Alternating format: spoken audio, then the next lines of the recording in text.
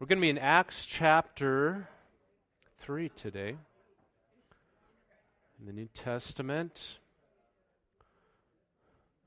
Acts chapter 3. So we've been started a series in the book of Acts. We touched upon Acts chapter 1 and 2. Today will be chapter 3, and then we'll get a few of these wrapped up this year. We're going to probably have to resume probably at the end of the year or into 2023. All right. But last week it was part of a two-part series, so the last 2 weeks. We talked about the characteristics of a healthy church coming from that last part of Acts chapter 2, 42 through 47. And so the characteristics of a healthy church that we see in this early church was community fellowship. They just had that. They got together, they met in homes, there was a strong sense of community and fellowship. But they also studied God's Word. So they took that very seriously, they got into God's Word. They had times of prayer. Out of those times of prayer, God moved mightily as they ministered to people. That leads to the fourth one, which was Spirit-empowered ministry. So and that's what we're going to touch upon today. They ministered to the people around them in the same fashion that Jesus did. And then generosity. And Amy's going to kind of dive into this a little bit more on the 20th, right before Thanksgiving. We're going to talk about that idea of generosity and helping out that way. And then praise and worship is the last one. So those are some of the characteristics of a healthy church. You see those as you read through the book of Acts. You just see all those characteristics surfacing over and over again because that's who they were and that's what they did. So we're going to be in Acts chapter 3. It's a great story.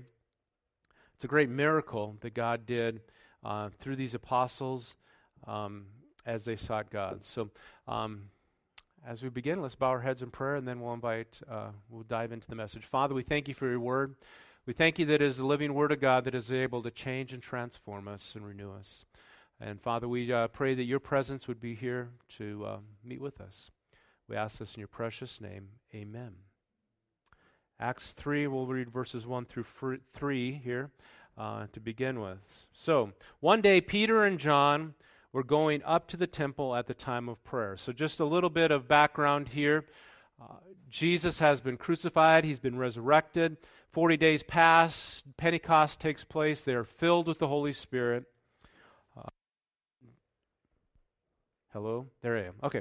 It's like I cut out for a second. And they are filled with the Holy Spirit.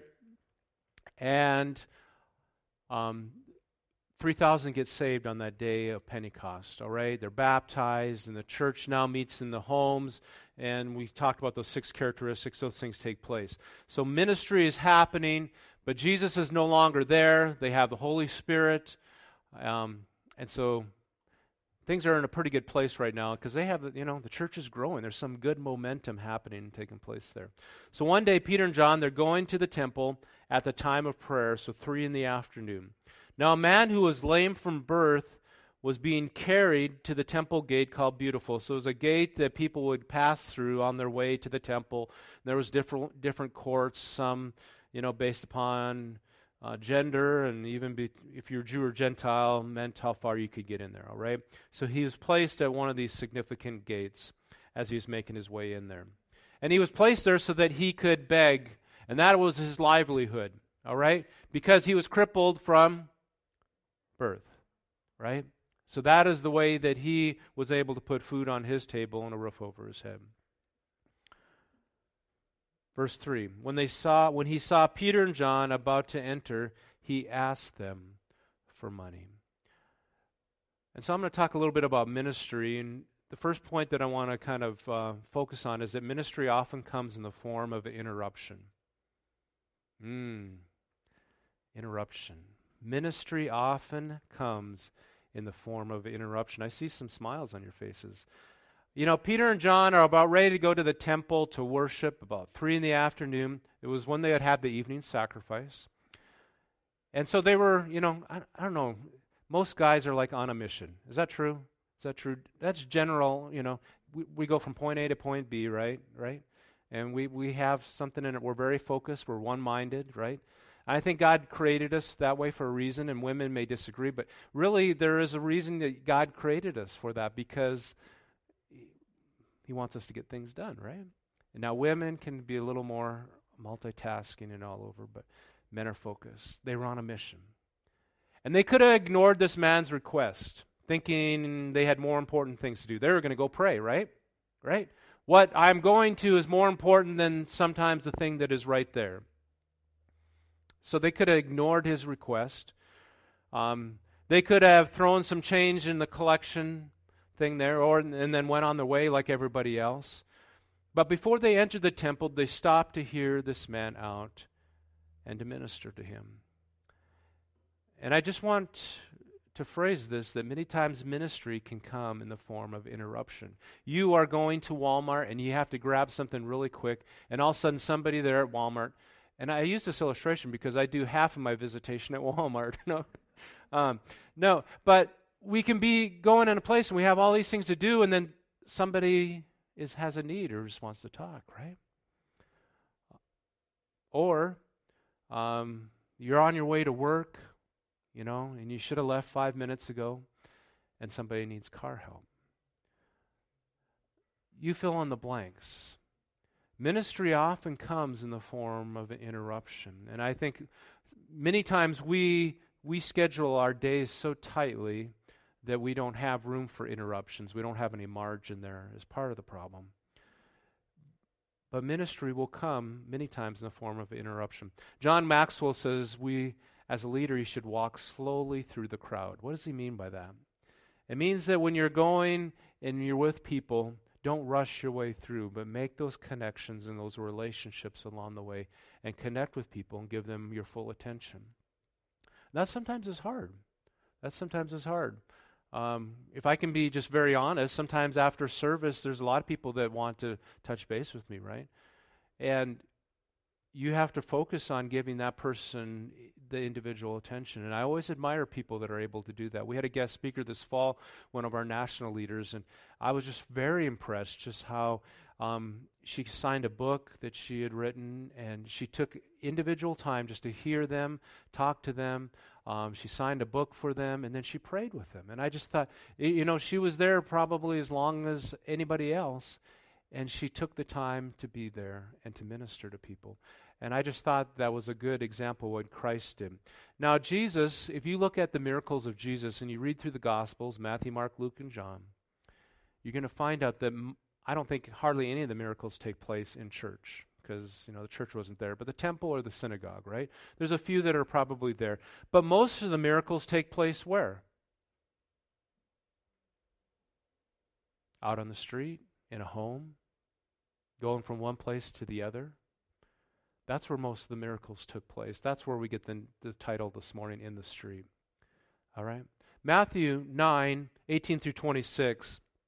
Jesus is just starting off his ministry here. And while he was saying this, a synagogue leader came up. So he's doing ministry. I think something else had just taken place. And he says, this guy comes up to him and says, "Hey, my daughter has just died." Wow, that's heavy stuff, isn't it? "But come and place your hand on her and she will live." So this guy has incredible faith that Jesus can heal her. So he's a synagogue leader, Jewish leader. Jesus got up and went with him, and so did his disciples. So they're on the way to go. This is, on a scale of 1 to 10, this is probably 10, She's dead, so I don't know if it matters if a person's been dead 10 minutes or an hour. I don't know if it makes any difference. All right, I'm being a little facetious there, please. But, all right. But, there's a huge need. He's a synagogue leader. He's this leadership. He's an important person. So they're going to his house to pray for this daughter that has died. But just then, verse 20 says, a woman who had been subject to bleeding for 12 years came up to him and touched the edge of her cloak. And if you read Mark and Luke, you'll see that she had sought physician after physician after physician. She had lost all her money because nobody was able to heal her. But she says, if I can just touch his cloak, the edge of his garment, I will be healed. And Jesus turned and saw her and says, "Take heart, daughter, your faith has healed you." And the woman was healed at that very moment. And then they went on to the synagogue leader's house and saw the noisy crowd, people playing pipes. They'd already begun the funeral stuff, right? Go away, the girl is not dead, she's asleep. They laughed at him in the crowd, but the crowd they put outside. He went in, took the girl by the hand, and she got up, and the news spread throughout all the region. None of these miracles take place in what we would call a worship place of worship. Happened in a home, it happened on the street. And Jesus, and often, he had other things to do, but he was there to minister to people. Ministry will often happen in the form of an interruption. And we have to be prepared for that, because if we are focused on, I have to go to do this, I have to do that, and that's more important than praying for somebody else, we're going to miss opportunities that are right before us. You following me? Yeah. Understand, an interruption can be an opportunity for powerful ministry. It happened for Peter and John. It can happen, and it happened for Jesus. It can happen for us as well. Secondly, verses 4 and 5, let's look at those. It says, then Peter looked straight at him, kind of got his eye contact. So I kind of try to do that with some of you, right? All right. Looked straight at him, and he said, look at us! Exclamation mark. All right. So the man gave them his full attention, expecting to get something from them. Man, if they're getting my attention, maybe they have like $1,000, maybe like $1 million, right? He's thinking, man, his hopes are up. They're getting his attention, right? The second point is that ministry means stepping out in boldness. Stepping out in boldness. What do I mean by that? Well, there again, Peter and John could have just walked by. They could have just taken some coin out of their pocket. Now, they say they don't have any, but they probably had access to some. They could have thrown in the bucket and went on their way, not brought any attention towards themselves. To actually stop and get the man's attention, not only did they get his attention, they got the attention of everybody else that was walking by, right? Now everybody's looking at them. Now, if you are a person that kind of likes to just kind of fly below the radar, that just didn't happen, right? Peter says, now he's on. He has to, there's expectation there now, because he has stepped out in boldness and said, hey, look at us. And he gives them his attention. The act of boldness took some faith. Peter and John had witnessed Jesus healing the sick, the lame, the blind, the deaf, the demon-possessed, and even raised the dead to life. And there's a sense of confidence and boldness that you sense now in Peter as he's filled with the Holy Spirit. And he doesn't just say, hey, look at us because we have nice clothes to wear or we have something important to say. He's expecting God to do something miraculous in this man's life. And so he steps out in boldness. And ministry often requires us to step out of our comfort zone. Anybody say amen? Whether it is one person, a dozen, a whole crowd, I think we can miss many opportunities because we sense the nudge of the Holy Spirit, but we're afraid to step out and do what God is speaking to us in our spirit. And maybe dialing a number to call or text someone that God has placed on our heart. Maybe to stop and to pray with someone on the street or in Walmart. I've done both. I don't know. Would that take a lot of guts for you to stop in the middle of Walmart and pray for somebody? But you know what? Sometimes that's where ministry happens. When somebody just shares with you an important need, you can go say, hey, I'm going to pray for you. And I believe that is one of the most overused sentences and phrases out there, right? I'll pray for you, and we just go on our way and we never pray for them. Ooh, right? So we actually almost become a liar there. Take a moment and pray for them right at that moment. I think that's one of the things I've learned from my folks and growing up with them is that one of the greatest things to do is if somebody shares a need with you, stop what you're doing right there and pray for them, whether it's on the phone and on wherever you're at, marketplace, wherever. Take some time and pray for them. You may be at school, you may be at the college campus, and you think, can I pray there? Absolutely. You know, Guillermo's at the cafe there and somebody shares a need, he can pray there. He can pray for his friend, right? Olivia and Zoe, you guys can be at school and somebody can share a need. You can pray in the school, right? Yeah. Those things we're allowed. And you know what? God can answer those prayers. He can answer those prayers. We often worry about what the person may think, or we wonder what the people are going to think nearby, right? But who cares? Being obedient to God and what He's placed upon our heart is so important. I've shared this story before, but I'm going to share it again. But when I was at my first class, doctoral class out of Virginia Beach, I was there in the fall, 2016. And most of the class had already taken place, and our professor, I think it was one of the last days, so it was probably Thursday or Friday, and there was a couple that was outside of our room, and the professor saw them there, and he says, "Oh, come on in." And this man was on the board of regents for Regent University, and they were having board meetings that week, and he invited him in.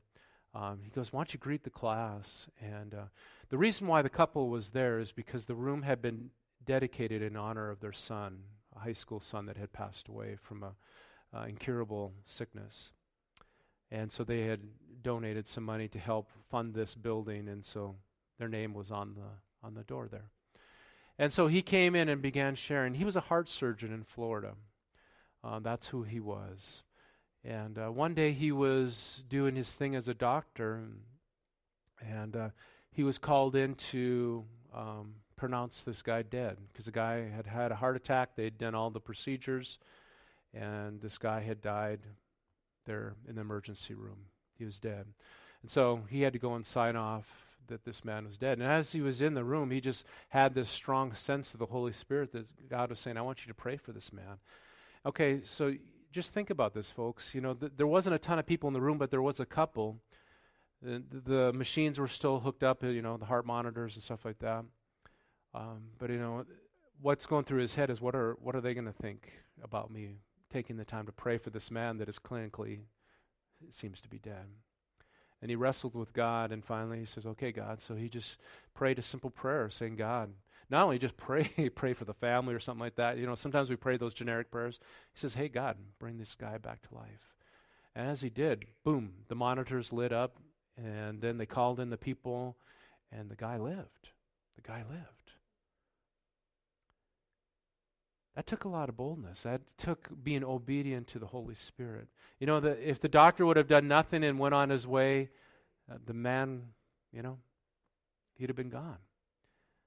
But God wanted to do a miracle for whatever reason that day and save that man's life. And he was obedient to it. Now, saying that, later their son would be sick.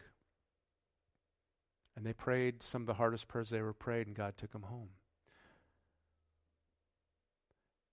But there's something powerful when the Holy Spirit nudges us and says, "Hey, do this." I believe that's what Jesus did. Jesus, I don't think, just randomly healed people. He healed as he saw what the Father was doing. It says that in the Gospels. He did what the Father was doing. And when we flow with the Holy Spirit and we do what He's called us to do and what He's leading us to do, the success rate of our prayers goes from like 10% up to like a 99% or 100%. Because we are flowing with God. You follow me? Ministry happens as we requires boldness, but also it comes in the form of interruptions. Number 3, let's go at verses 6 through 10, I believe. Then Peter said, "Silver and gold I do not have, but what I do have I give you. In the name of Jesus Christ of Nazareth, walk." Taking him by the right hand. You notice all the details here that Luke puts there? Luke was a physician, so we're going to see some of his physician details. Right hand. I mean, just think about that. He's including details. It doesn't just take him by the hand, but by the right hand. Right? And helped him up, and then instantly the man's feet and his ankles became strong. He's never walked, folks. He doesn't even know what walking is. Think about the miracle there. And he jumped to his feet and began to walk. And then he went with them into the temple courts, walking and jumping and praising God. When all the people saw him walking and praising God, they recognized that this was the same man who used to sit begging at the temple gate called the Beautiful. And they were filled with wonder and amazement at what had just happened. Ministry opens the door for the miraculous, right? Peter, it took boldness on his part, but he prays. Now, if he hadn't prayed, probably nothing would have happened. But when he prayed and they takes him by the hand, a miracle happens, right? If they would have went just on their way, nothing would have happened. But they flowed and were sensitive to the leading of the Holy Spirit. And this man is healed miraculously. Silver and gold. You know, silver and gold is nice, right? But it doesn't always fix everything. Right? It couldn't cure this man. And all the silver and gold, was maybe helped him provide a better life for him, but now he had the ability to live his own life, to work for a living. Maybe get married. Who knows? But he had the strength of God now flowing through him. And it's one thing to pray a prayer over somebody, but it's another thing to loudly say, rise up and walk, right? Some of our prayers we'll pray for somebody, say, God, your will be done, right? Right? I've prayed a lot of those prayers. That's one thing, but to say, hey, rise up, take them by the hand, say, rise up and walk. You're expecting one outcome there, right? And if it doesn't happen, who's looking goofy, right? But he is confident that that's what God wants to do, and he acts in faith. And this man is immediately healed. And you look at it through Luke's perspective of being a physician, he notices that, immediately not only was he able to walk, but his legs and his ankles that have never had any weight on them, they don't even have the muscle tone or nothing there to support walking, are immediately strengthened. So he can not only walk, but he can jump and praise God. Isn't that pretty cool? It's immediate there, right? I wish that would happen when we go to the gym, right?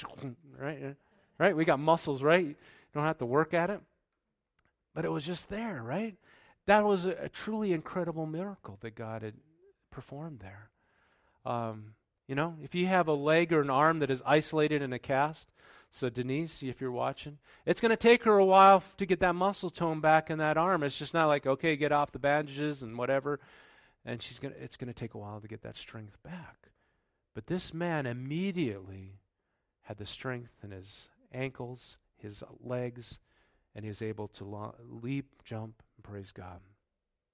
Pretty amazing miracle.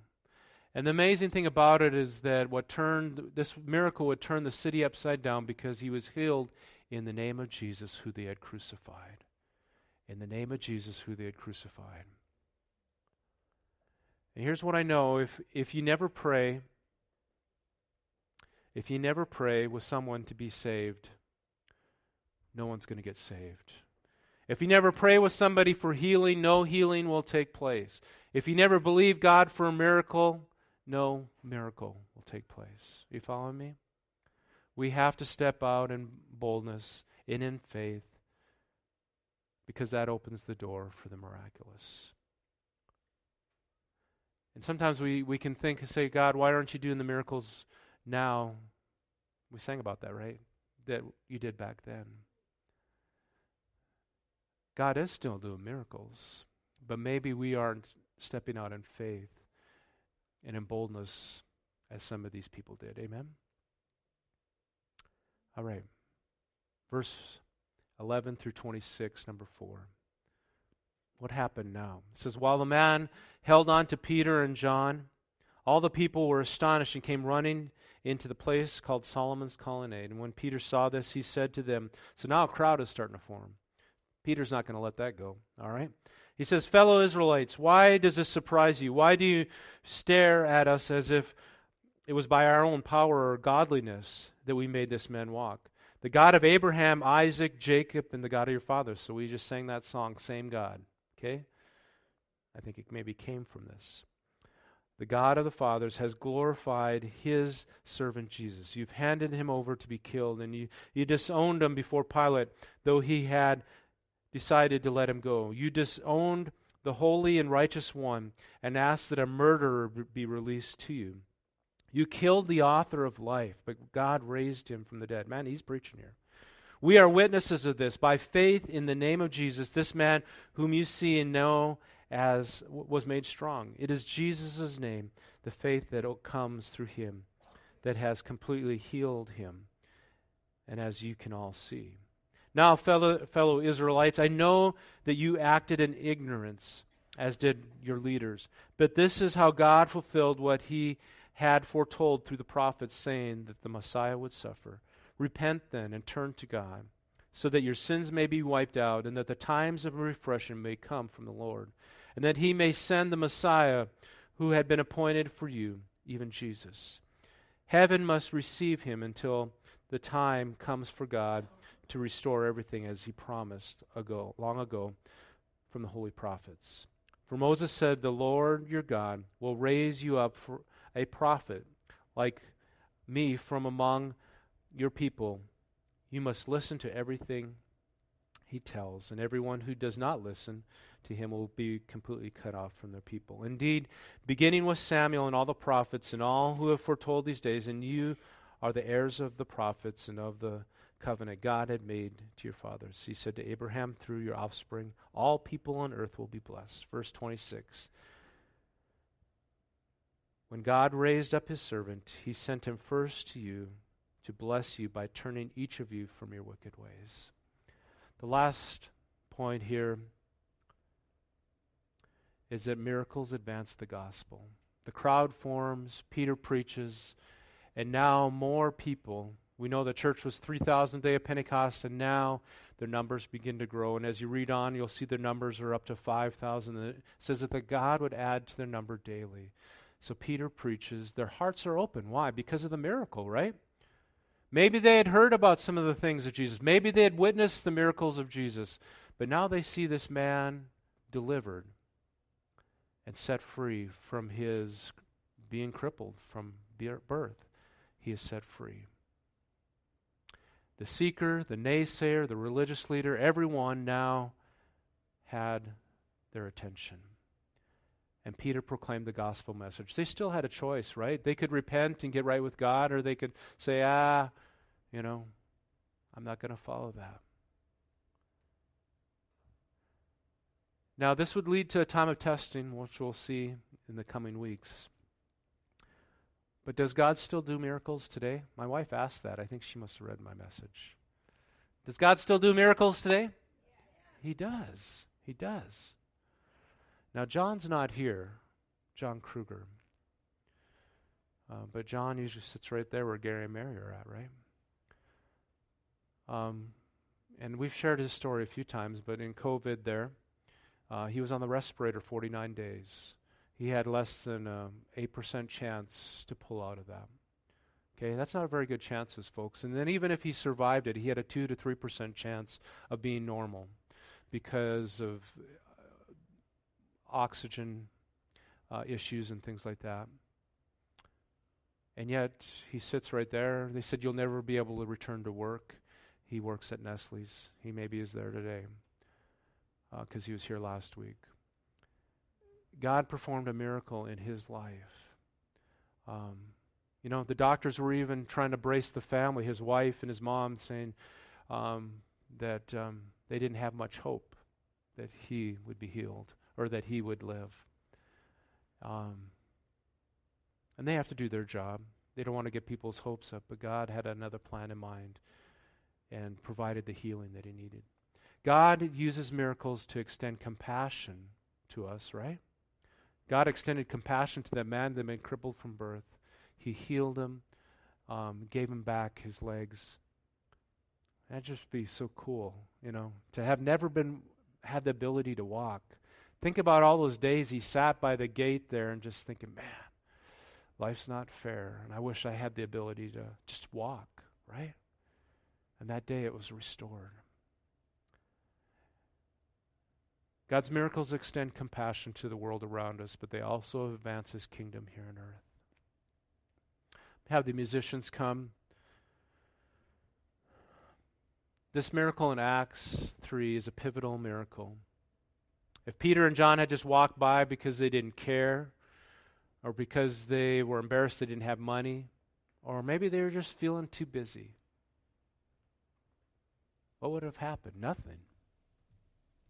But because they were obedient to the leading of the Holy Spirit, a man was able to walk and make a living for himself. No more begging. No more humiliation. Because they were obedient to the gospel message, advanced. And many saw their sins forgiven and received the hope of heaven. That's pretty cool, isn't it? Because they were obedient, they saw the work of God move on. I pray that each of you can be filled with the Holy Spirit that we see in the book of Acts. Not the same God, that's how that one says, Lord, come and fill me again.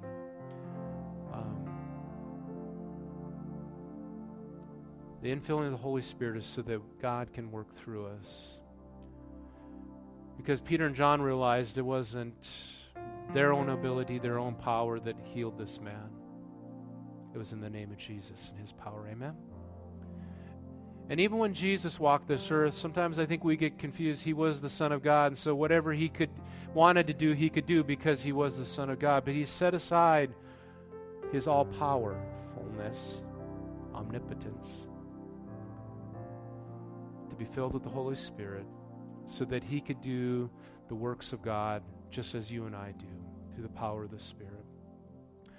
That way we couldn't look at him and say, well, that's because, he could do it because he's Jesus, right? No, he did it through the power of the Holy Spirit, just like you and I. And Jesus says, greater things shall you do because I go to the Father. That doesn't make any sense unless you realize it was because when he went to the Father, he was going to give us the Holy Spirit, right? He's going to give us the Holy Spirit. You will receive power when the Holy Spirit comes upon you. One last story. And I've shared this one before too, but there's some stories you just have to repeat. But I went to Kiwanis once in our first place in ministry, Harvey, North Dakota. Went to Kiwanis. There, one of our patriarch leaders there for the group, Bert Miller, was there. I just ran into his grandson here in January, February when I was back up in North Dakota. But Bert was there. He was kind of a politician. He started a clothing store in Harvey, North Dakota. It wasn't very big. But he brought this lady. He says, I want this lady to come share her story. This is Kiwanis, so it's like a Lions Club or it's a Rotary Club, that type of deal. And she came in and she tells her story, So I didn't know what to expect. I don't think anybody knew what to expect. But she gets up there and she begins telling that a year ago she had been totally crippled and in a wheelchair. Totally disabled. She had some kind of incurable disease, couldn't be healed. But a lady, I think just filled with the Holy Spirit, happened to be with her and says, can I pray for you? This lady prayed for her. And it wasn't an immediate healing, but over the next few days, God just began to restore. And there she is. She's there before us. She's healthy. She's standing there. She was probably in her 50s, maybe 60s, but she was there, completely healed. And then she sang the song. That wasn't her greatest gift, singing, but she sang it. And it was beautiful to God because she was giving God the praise and the glory. Sometimes it's just weird where you hear the miracles of God. But that woman was healed and her health was restored because another lady, wasn't a pastor, it was just, I think, a spirit-filled lady that came and just to her home and saw the need and says, can I pray for you? And just like that, she was healed. Pretty cool. But somebody was obedient to pray the prayer, to step out in faith and say, can I pray for you? I think that's all God wants us to do, is to be obedient to the nudging of the Holy Spirit.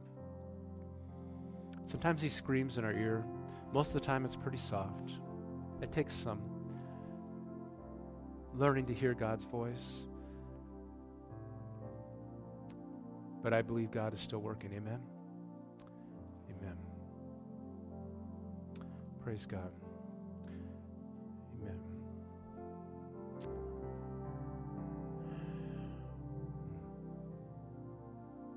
I want to have a prayer of salvation, and then I just want to pray over each of you here. Would you just close your eyes? If you don't know Christ as your Lord and your Savior, He is here today just to meet with us and to meet with you. And just like that man, I don't think he knew Jesus, but not only did he come to know Jesus, but he gets his life restored to him.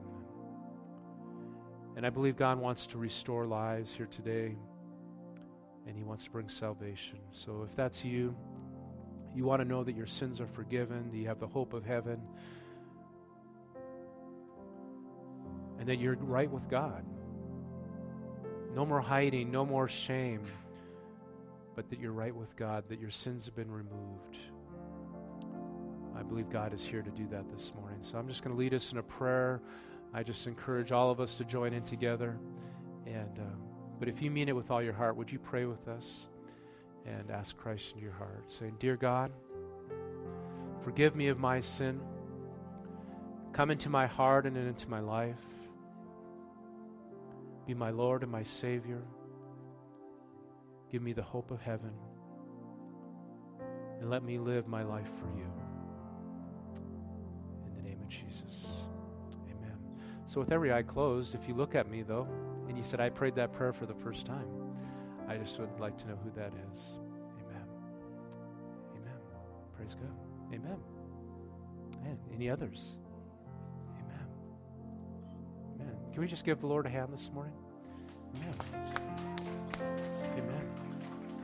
Praise God. Now I want to pray for you all. Lord, I thank you for your people, and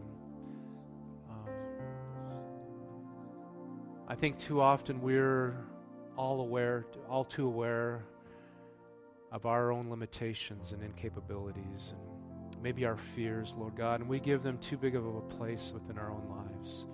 But Lord God, you said, I'm going to give each believer, I'm going to pour out my Spirit upon all people so they can be filled with the Holy Spirit, so that they can have power to do what I've called them to do, to be equipped, to be empowered, Lord God. Lord God, that they can sense the Holy Spirit in them to do the work you've called them to do, called us to do. And so, Lord God, come and fill your people with your Spirit and with your power. Use these ordinary clay vessels and to shine your power out through. Allow ordinary people to do extraordinary things, Lord God, because we took the opportunity to stop and pray, to step out in a little bit of faith and to believe you, Lord God, to follow the leading of your Holy Spirit. I believe there is great things that are going to happen and take place as we simply listen to the leading of your Holy Spirit and step out and believe you.